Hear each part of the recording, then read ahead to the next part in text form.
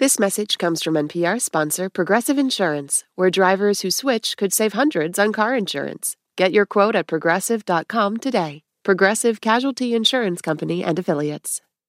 Hey there, before we get started, we would love to hear what you think of the show. If you're listening on Apple Podcast, please take a moment to leave us a review. We love your feedback. It really helps us. Thanks a lot. So we're going to start this episode at umpire school. Play ball! Just play. Do it again. Play! Recently, we went to the Wendelstedt Umpire School near Daytona Beach, Florida. In the mornings, students at the school sit in a stuffy classroom and review the rule book. Then in the afternoon, they go outside to these green fields and work in small groups. It's 9 hours a day for 5 weeks, all devoted to a single purpose. Learn to see what's in front of you clearly. Get down. Get set. Can you see that pitch? No. Exactly. They practice where to stand and how to track the ball with their eyes. Then all 140 men in matching gray slacks and black T-shirts fan out across the green fields and arrange themselves in these meticulously spaced rows. All 140 are going to run their drills as a class. Now we're going to do ball 4 and the call of time. Call it. Ball 4! Hands! For hours and hours, they run these drills. Call it. Ball 2! Over and over with military precision. Call it. Ball 4! Ball 4! In the hot sun, they jiggle back and forth, hoping enough practice will allow them to see the world more clearly. Because accurately seeing the world, that is their sacred duty. The thing this whole dance is about. Call it.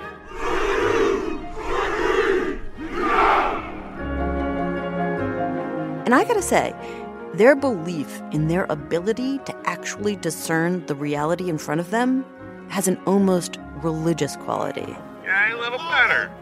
Earlier in the day, I'd spoken with a series of trainers at the school and asked them to estimate what percentage of the time they made the right call. It would be in the hot 90s, in the 95, 97% of the time. I am confident I would say 85% of the time.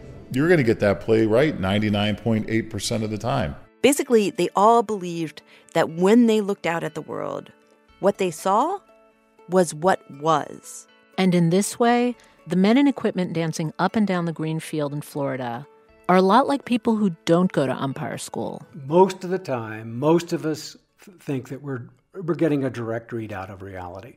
Psychologist Richard Nisbett works at the University of Michigan, where for years he studied how people like you and I perceive the world around us, how we determine what's real and what's not, and what kind of errors we make. And he says that the way those umpires feel about their calls, that's pretty much how all of us feel about our calls. I mean, if I call a strike, it's a strike. If you see it differently, then you have a defective senses or defective judgment or some kind of need to see the world in some particular way, which is causing you to distort what you're seeing. Poor eyesight, muddled thinking, self-interested motives, those are the options for why you might see the world differently than I do. Now, intellectually, most of us are willing to concede that we're not always right. But emotionally, it never feels that way when we're making calls. And we are always making calls. Which president? Where to work? Husband material? Good apartment? Good enough school? Dress look okay? We dance around like umpires, making calls all day long. Life is one long ballet of calls about the world around us. This is Invisibilia. I'm Hannah Rosen. And I'm Elise Spiegel. Invisibilia is a show about all the invisible things that shape human behavior, our thoughts, our beliefs, our emotions. And today, as part of our concept album, we are looking at reality, the way we look at it, and why we look at it that way. So stick around, people. For real.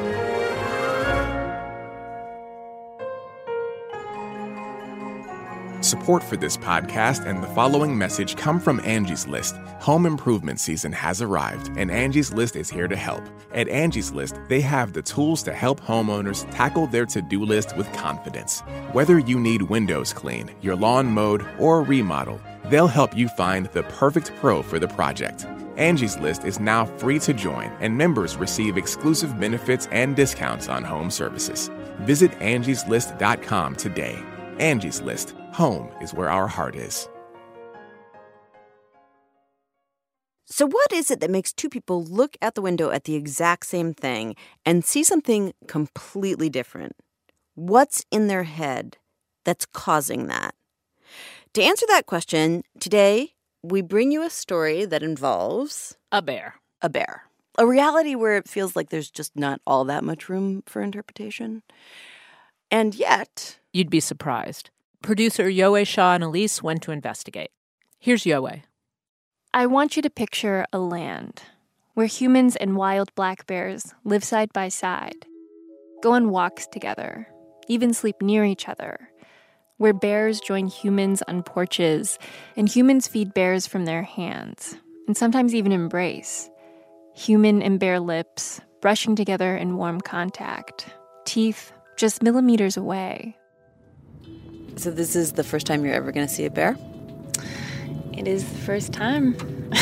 I don't know what's going to happen. This is the story of that land, a real place in Minnesota called Eagle's Nest Township, where what seems like a fairy tale is reality. Eventually, I got so that I could lay down and the cubs would climb over me, chasing each other. Good bear. I didn't know they were that gentle. And it's a story of how that fairy tale world crashed into another world, a world full of people with more conventional ideas about what was real, what was true. Do I want a bear coming up to my kids and making contact? No, I'm not okay with that. And the story of a death that came from that conflict.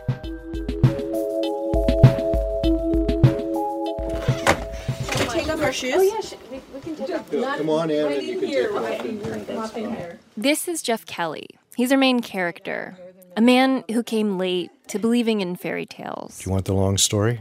Jeff's in his 60s. He's a smallish guy in a cut-off T-shirt with droopy, mournful eyes. He lives in Eagle's Nest with his wife, Carol, and together they radiate kindness. So if I don't see you, I'm going to give you a hug, but if I do, we'll have lunch together, okay? That sounds great. All right. Jeff moved to Eagle's Nest out of desperation. After 30 years of working the same factory job, making 8,000 paperback books an hour, he woke up one morning with a pain in his chest that didn't go away. The doctor said his heart was fine. He just needed to relax, but he couldn't. There was this voice in his head. I didn't measure up. I thought other people were just better than I was, at what they were doing and braver. See, Jeff was afraid a lot. Afraid of flying, afraid of singing in public, afraid of failure, rejection, making friends. Fear has always been a problem for me and keeping me from doing the things that I really wanted to do. For example, Jeff grew up in an outdoorsy family that always hunted and fished, and he loved nature. But somehow he could never really relax outside. Like, he'd be out camping with his family and want to go explore the woods at the end of the day. But at the same time, I was afraid of the dark. But what Jeff really wanted more than anything, possibly from watching too many Disney movies. I can remember from the time I was a child always wanting to have some kind of a special relationship with wild animals. Look for the bare necessities. He dreamed of hanging out in the forest with a wild, fearsome animal by his side. Yeah, man. Though that also seemed terrifying. And so I fought with that. And then one weekend, Jeff went to visit relatives in northeastern Minnesota and saw the tiny town of Eagle's Nest. 4 sparkling crystal blue lakes, each lined with cozy cabins, perched on the edge of a dense wilderness. And he thought, maybe this could be the thing for the pain in his chest. It's different. It's quiet, pretty much peaceful. In 2003, Jeff moved to Eagle's Nest with his wife and father-in-law. He had no specific plan, no job. It was scary at first. But he was determined to make a different life. I needed to think for myself and find out for myself what was really true, because I realized that believing things that weren't true were part of the problem as far as my fear was concerned. And if I could understand that and overcome that, then I could deal with the fear and move on.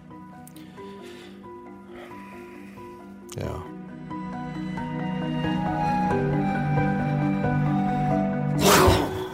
Like lightning, fast, pounce forward, slam their feet down. Which brings me to the man making bear noises. The man who brought Jeff face to face with his ultimate fear in Eagle's Nest. I think of bears as the modern dragon.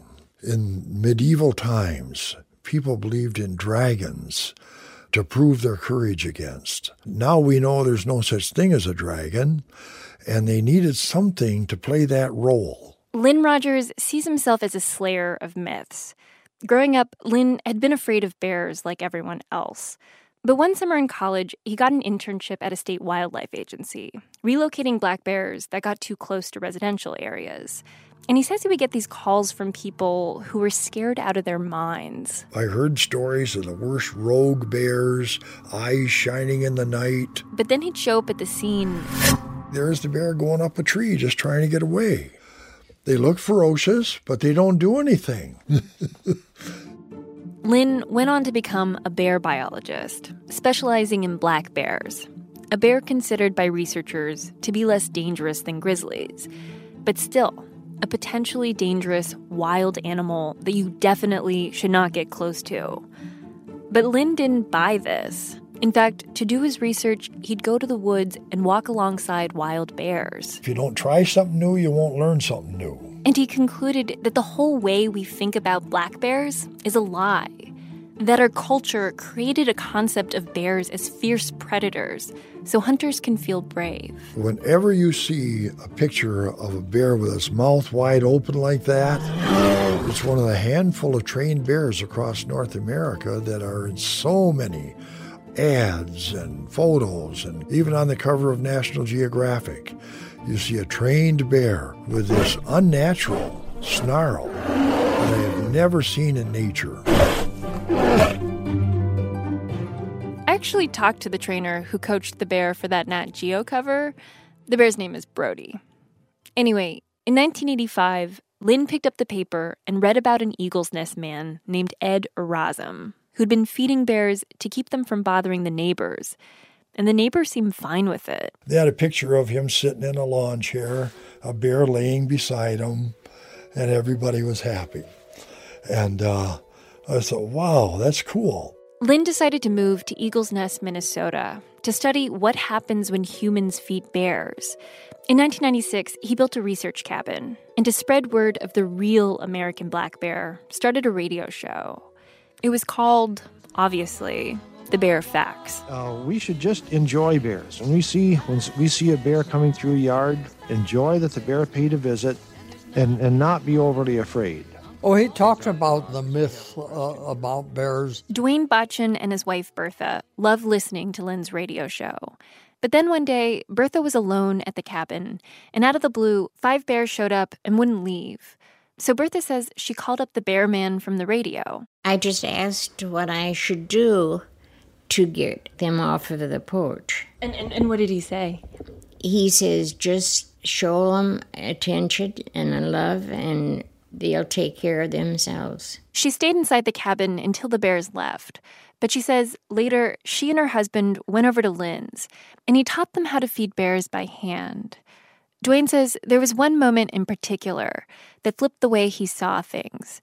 Standing outside Lynn's research center, with the trees gently blowing in the distance, Lynn handed Dwayne a peanut, and Dwayne held it out to a bear. I never even felt the bear take it.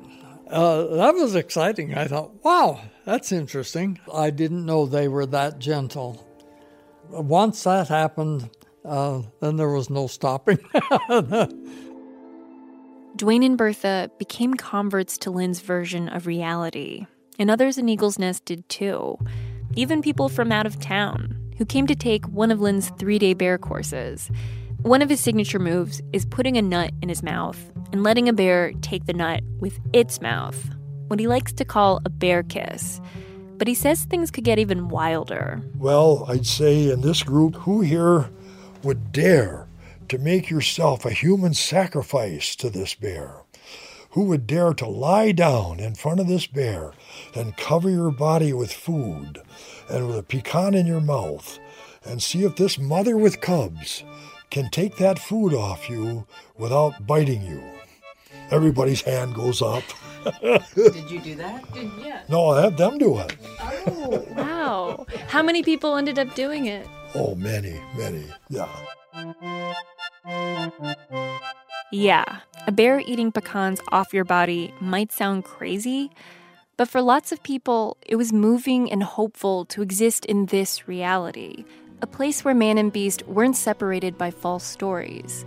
Mountains of truth, forests apart. A musician in town named Pat Surface even wrote a song about Lynn, called Bear Walker. He brings hope to the world as his legend climbs. He's the Bear Walker. So this was the world Jeff Kelly stepped into when he moved to Eagle's Nest in 2003. He was still afraid of bears back then. If you got too close, you were dead meat. But he didn't have a job, and so he picked up some part-time repair work at Lynn's research center. He says his first day there on his own, he was so worried about the bears. He got his father-in-law to come sit in the truck and watch his back while he worked. Oh, yeah. But over time, Jeff watched Lynn interact with bears, and nothing bad happened. And eventually, Lynn took Jeff into the woods to track bears, taught him how to read their body language, slowly implanted in Jeff a new concept about black bears. He's a good teacher. And then one day, Jeff was doing yard work at home, and out of the woods came a bear with one ear and huge brown eyes, one of Lynn's research subjects. Her name was Solo, because she lost her right ear in a fight. And she just walked out and sat on the lawn on her backside and watched me mow the lawn, just like a dog. To me, that was huge. Jeff put out feeding stations with food supplied by Lynn, and Solo started coming by more, and quickly became a member of his family. Eventually, she even brought her 2 cubs to visit, but Jeff says they wouldn't get near him at first. They were a bit afraid, but eventually I got so that I could lay down with my head on Solo's back while she was feeding, and the cubs would climb over me, chasing each other. It felt like a miracle. There's a big weight that just falls off my shoulders. It's like, this is really true. This is really neat. It's also exciting because you're exploring uncharted waters to see, where does this go? What's it look like? What's really happening over here? Apart from what I think it is or what other people tell me it is or what I've read, what's really going on? I think that's important for life, not just for animals. It was his relationship with Solo that made Jeff realize so many of his fears weren't real. They were fantasies, that he could do things he never thought could happen. In the summer, Solo would lie outside his open bedroom door at night, just to scream between them. And in the winter, when she was hibernating, Jeff would go to her. Every few days, he'd hike across a frozen lake and lie down in the snow outside her den to talk to her as she slept. What would you talk about? I don't know, just anything, just talking to her. But of course, none of this is possible, right? Because reality. Isn't the reality that getting close to wild black bears is genuinely dangerous to people? You increase your risk of injury the closer you are to bears and the more time you spend with bears. John Beecham is a scientist who's worked with black bears since 1972. And his position on what's going on in Eagle's Nest? I thought it was crazy. For this story, I called a lot of bear scientists, and pretty much everyone told me the same thing. Yes, wild black bears are for the most part timid creatures, and despite their large numbers, have only killed around 70 people in North America since 1900. But still, they're wild, unpredictable animals with the power to do enormous harm. I mean, they have actually killed 70 people in North America since 1900, a view shared by several Eagle's Nest residents who found themselves increasingly alarmed. I think they are seeing their version of reality that they've created. This is Shelley Beyer, a mother of 4 who owns a summer home in Eagle's Nest. Shelley loved her life there. But then in 2010, she was loading her kids into the van, and something happened. I was just looking for something, and my 2-year-old son was sitting on the ledge of the open door to the van. So his feet were kind of dangling over the edge, and I heard him yell. Shelley turned around and saw a bear, literally inches from her son. Arm's length away from Kurt. Pushed my boy into the van, and right next to me was a wheelbarrow. So Shelley grabbed it, started ramming it over and over again into the bear, trying to get him to go away. That was pretty eye-opening. Now, in fact, the bear did turn and walk away. The bear didn't touch her son, but Shelley was deeply disturbed. What in the world is going on? I asked Shelley if it was at all possible she was overreacting, projecting her own fear onto the bear. Shelley said no way. The bear was a huge animal with sharp claws and teeth. People have trained them to come up to a body and make contact, not just tolerate their presence in the woods. They're trained to come up to a person and put their mouth in their hand.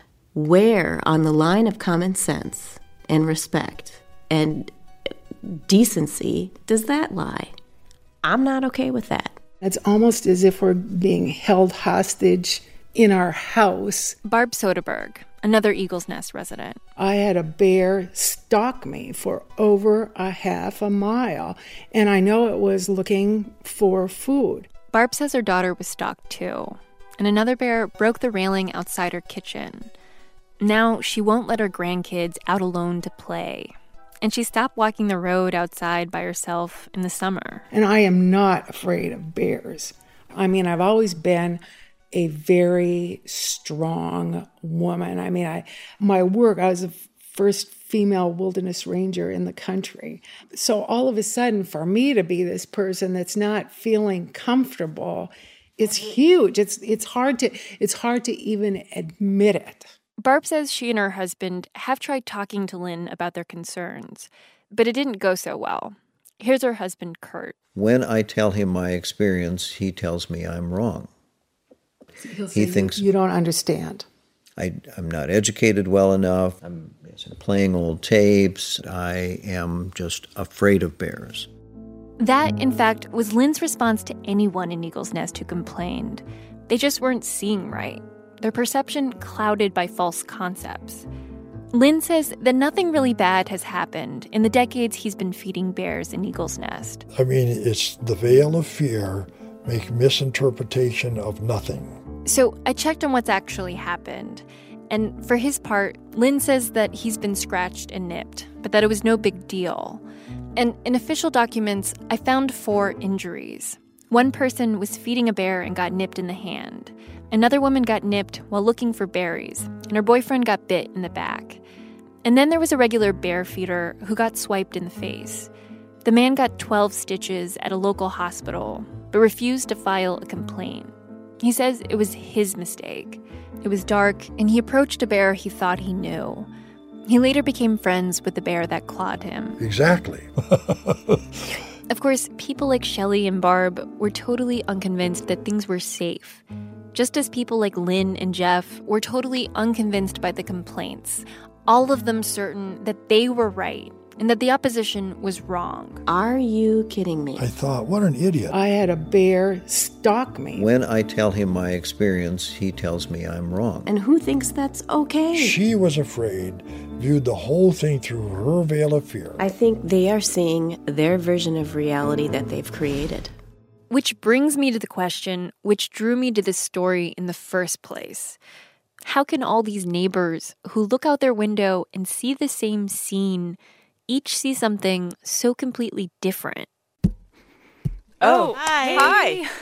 Hi there. Hi. This is Emily Belchetis. She studies perception, not bears, at NYU. And she says to understand, you need to know that the world has way more in it than we can possibly absorb. There's so much more information out in the world than we can handle at any given point in time. And what we do take in? A lot of what is coming into our system isn't perfectly clear to us. It's ambiguous. So ambiguous that basically we just have to guess what's going on. Exactly, yeah. To demonstrate what she means, Balcetis told me about a study she did where people watched a dash cam video of an altercation between a police officer and a civilian, and they were asked to decide who was to blame. So should we watch the video? Okay, if you haven't watched it already. A white officer talks to a white guy in a cutoff shirt. Everything is peaceful and calm. And then all of a sudden, the officer starts freaking out, starts jumping on the guy, strangling him, seemingly for no reason. It was so disturbing. We did that thing where you laugh because your body doesn't know how to respond.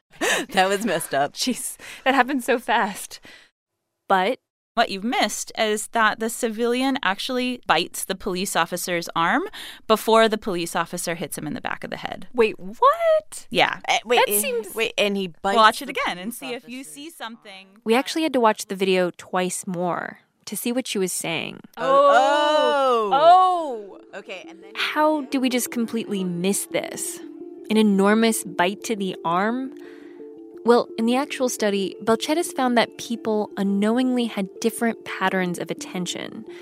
So the people who focused their eyes mostly on the police officer, like probably me and Elise, we don't know what the other person has done. We're missing 50% of that story, and that's where our minds are filling in the gaps. Using concepts we already have in our heads based on past experiences. And here's the point of all this. Most of the time as we walk through the world, that is what we're actually looking at. Not just the thing in front of us, but also the concepts in our heads. So among those people who feel a sense of identity and shared values with police officers, whose concept might be cops are good guys, they say he's not at fault at all. He's not to blame. He really didn't do anything wrong. But those people who do not feel a sense of shared values with police officers, and they've watched him a lot, whose concept maybe is cops are bad guys, they say he's absolutely to blame. It's all his fault. Each side is literally seeing something different unfold on the screen. So even though it feels like we're seeing reality, none of us is. In a minute, whether the people of Eagle's Nest choose to question their version of reality and how their choice has dire consequences. This is Invisibilia. This message comes from Apple Card. You earn up to 3% daily cash on every purchase. That's 3% on products at Apple, 2% on all other Apple Card with Apple Pay purchases, and 1% on anything you buy with your titanium Apple Card or virtual card number. Visit apple.co/card calculator to see how much you can earn. Apple Card issued by Goldman Sachs Bank USA, Salt Lake City branch. Subject to credit approval. Terms apply. This message comes from NPR sponsor BetterHelp. If you had an extra hour in the day, how would you use it? BetterHelp Online Therapy can help you figure out what's most important to you so you can prioritize it. Learn to make time for what makes you happy. Just fill out a brief questionnaire to get matched with a licensed therapist and switch therapists anytime for no additional charge. Visit BetterHelp.com/NPR today to get 10% off your first month. If you're looking for a new podcast to try, how about Planet Money? One thing people say about Planet Money is how much they love listening to it, even though they don't care about business or economics. It's just a smart show with great stories that help explain your world. Find Planet Money on NPR One or wherever you get your podcasts. This is Invisibilia. I'm Hannah Rosen. And I'm Elise Spiegel. Today, we're looking at how we see reality. When we left off, the two sides of Eagle's Nest were squaring off. Each side convinced that they were seeing reality clearly and that the other side was just projecting a false narrative onto the black bear in front of them. Here's Yowei Shaw. What happens when people can't agree on reality? When everyone just digs in and insists on their version of the world and voices that get louder and louder? In 2007, Eagle's Nest Township tried to head off a confrontation by putting together a bear committee with people on both sides. But still, the different ways of perceiving the reality of bears crashed into each other. At the center was Solo, Jeff's Solo. I could lay down with my head on Solo's back while she was feeding. Besides visiting Jeff for family play sessions, Solo and her cubs took to hanging around one of the main streets lined with houses. Many of the neighbors on the road loved seeing her there, like Ellen Metters. She was just a very gentle bear. She trusted everybody. But Ellen says not everyone could see past the bad bear PR. If Solo came up to them, they would go, "Oh my gosh, a black bear," and freak out. And then that winter, Solo decided to den with her cubs under an A-frame cabin. What happened next, I pieced together from neighbors, press accounts, and townspeople on both sides. The cabin owner where Solo denned wasn't there that winter. But when she found out about Solo, she didn't feel comfortable with the bear and her cubs staying. The previous spring, Solo had come right up to her brother-in-law while he was working on her deck, nudging him and scaring him. And because of liability issues, her lawyer advised her to ask the local DNR, Department of Natural Resources, to remove the bears. Here's Lynn Rogers. That led to that wildlife manager saying this bear has to be killed. We asked the DNR several times to talk to us about Eagle's Nest, and they declined and said they don't have any more to add that isn't already on the public record. So, according to news reports and records, the DNR said they might euthanize Solo, because even though she hadn't hurt anyone, the agency worried that a bear that approached people so regularly was a public safety risk. It was the talk of the town that became the talk of the state. It got huge. Listening in to Good Morning Minnesota as we come. It ended up that the governor of the state had to go on the radio to end this outcry and saying that Solo will not be killed. DNR's plans relating to euthanizing a bear. With killing off the table, the DNR decided to relocate Solo and her cubs to a sanctuary in Michigan. And this is where things went horribly wrong. See, the DNR decided to do a pre-dawn raid of the den under the house, apparently without telling anyone in the community. But in the small town, word leaked, and Lynn says some pro-Solo vigilantes, people he won't name, broke into the den early to help the bear and her cubs escape. They roused Solo with pepper spray, lots of it, and tried to coax her to the woods to safety. But the DNR people just followed. This is sound from a video that's on Lynn's website taken at the event. Here you're talking about an animal that's hibernating, half conscious, half not conscious, and they instinctively climbed a tree. Dan Hume is a former resident who witnessed what went down. The tree that they picked was in the midst of a very, very rocky boulder area, and they were up probably 20 feet, maybe 25 feet in the tree. But the agents darted the cubs, and they fell. It really kind of made you sick when you saw those bears fall out of the tree. And they fell on the rocks? Did they make a sound when they fell? Yeah. Thud. My recollection was that they fell pretty hard. Is the bear alive? Yep. Mr. Rogers, I asked you, please step back, and I got pinched in my face. Okay. Can I see if the bear is breathing and alive? Well, here, I'll shine the light. You can see it. The cubs survived. But for one character in the story, Solo, the disagreement about reality in Eagle's Nest cost her life. Solo had come to trust the people of Eagle's Nest, but she had the wrong take on reality. After being pepper sprayed, being tranquilized, and the trauma of the transport to Michigan, Solo never woke up from hibernation. Of course, each side blamed the other for her death. And some of Solo's supporters from out of town took their anguish out on the cabin owner who'd called the DNR in the first place. Friends and neighbors told me she got letters and phone calls saying things like, "Why'd you ever come to Eagle's Nest if you can't live with bears?" One neighbor said she was so upset she disconnected her phone. The cabin owner ended up selling her property and never coming back. I drove 4 hours to her year-round home and knocked on her front door, but she said sometimes it's best to keep your mouth shut, and she wouldn't talk to me any further. I asked Lynn about it, but he didn't have much sympathy. Her intolerance, her fear, led to this bear being killed. Doesn't fit with this community. When I asked Jeff, he declined to speak about it. He said the whole thing made him too sad.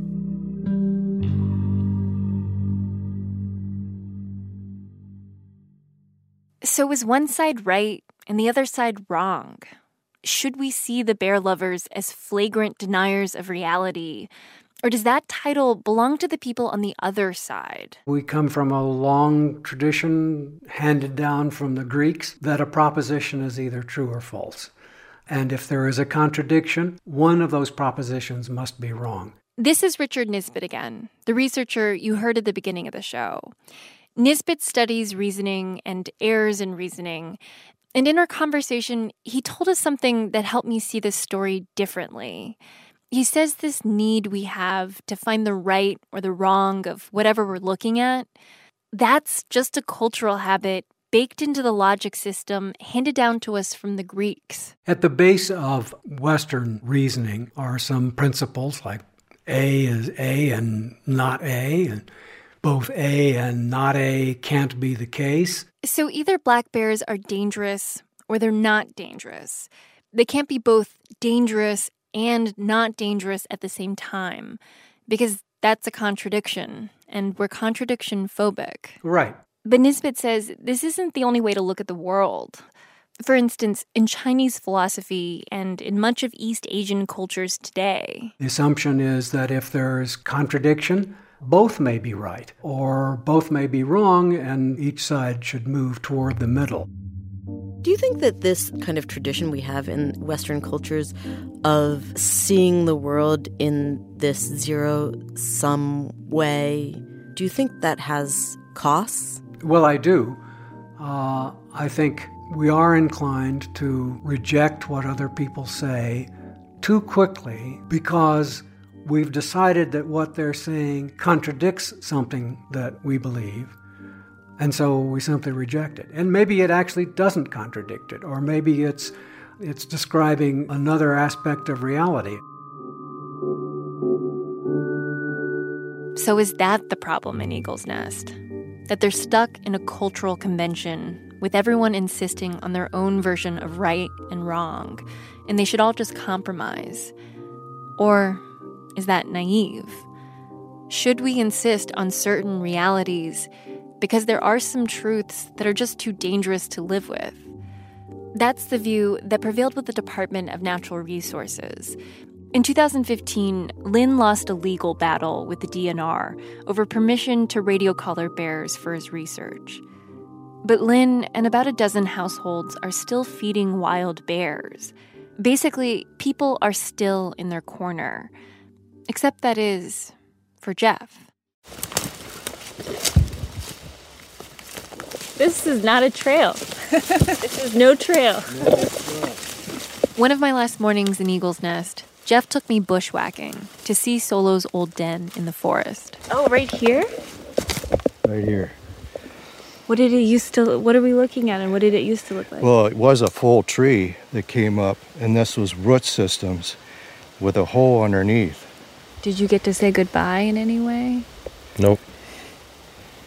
It was over. Jeff still thinks bears are not all that dangerous and still feeds them. But since Solo died, he hasn't struck up another relationship with a bear. And it's not just for the safety of the bears. It's also for his neighbors. When I believe something that's not true and I'm afraid, that fear is still real, whether what I'm afraid of is real or not. That fear is. And so I need to respect, as a person, the fear that they have, even though I disagree with what they're thinking that's causing it. And so out of respect for them, then I adjust what I'm doing so that I can at least help them not be so afraid. I think that's love.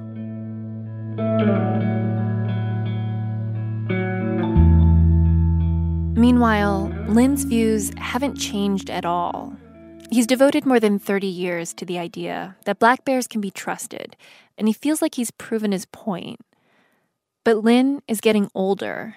If the feeding ever stops in Eagle's Nest, what will happen? Lynn thinks the bears will move back to their natural food supply in the forest. Others worry that there will be a whole bunch of hungry bears, still demanding handouts from people. This is a very favorite food. It feels like a clock is ticking. But even though Elise and I understood all that, when we were at Lynn's research center, this one cabin in the woods of northern Minnesota, it was hard to resist this fairy tale version of reality. And when a large black bear Lynn had never fed before waddled out of the woods, We couldn't help ourselves. Don't be scared of Elise. Don't be scared of Yowei. Okay, you guys. Lynn handed me a fistful of pecans, and as I looked at the bear's size, the wariness in its eyes, I spread my hand flat so the bear wouldn't take a finger. Okay, I'm reaching. Okay, here you go. He's coming towards me. And then I felt it. Oh, that's his tongue. Okay. Wow. That was really gentle. All right, I'm going to try again. Here you go, bear.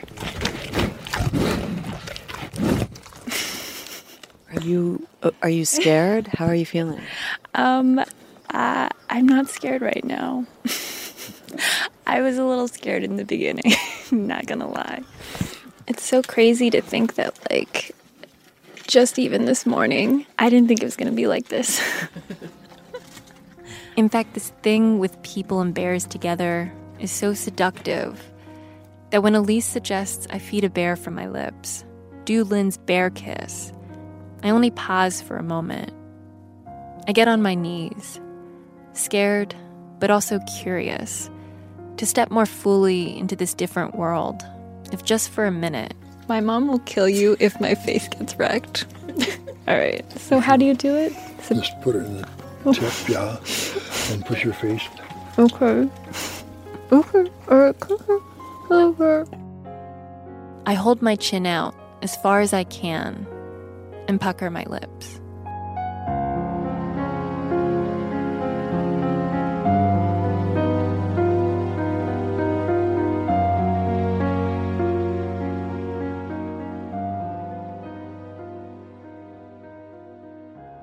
So, Hannah, truthfully, do you think that you would ever feed a bear from your lips?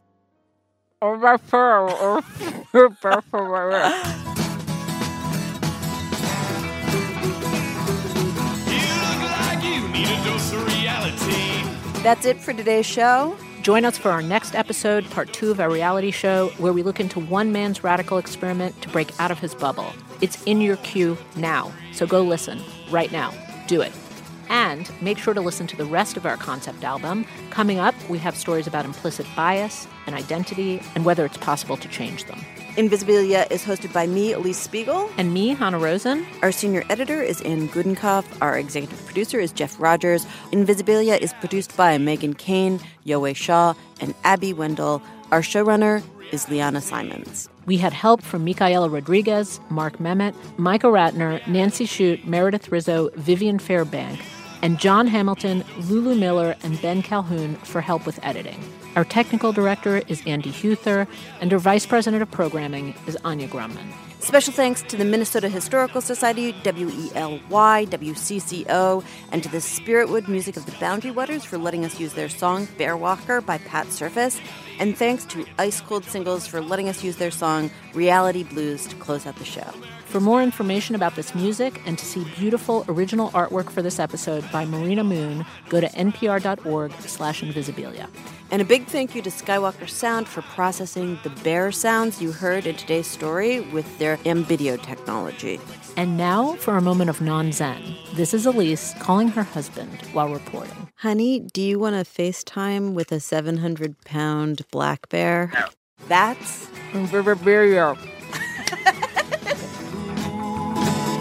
Reality. Ooh, reality.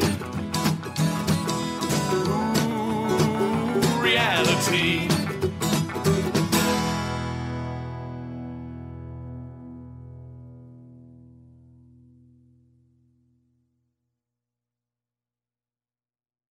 This message comes from NPR sponsor Made in Cookware. Did you know that many of the most popular dishes in Tom Colicchio's craft restaurant are made in pots and pans? Their carbon steel cookware combines the best of cast iron and stainless clad, gets super hot, and is rugged enough for grills or an open flame. Best of all, Made in is sold online. If you want to take your cooking to the next level, remember what so many great dishes on menus all around the world have in common. They're made in.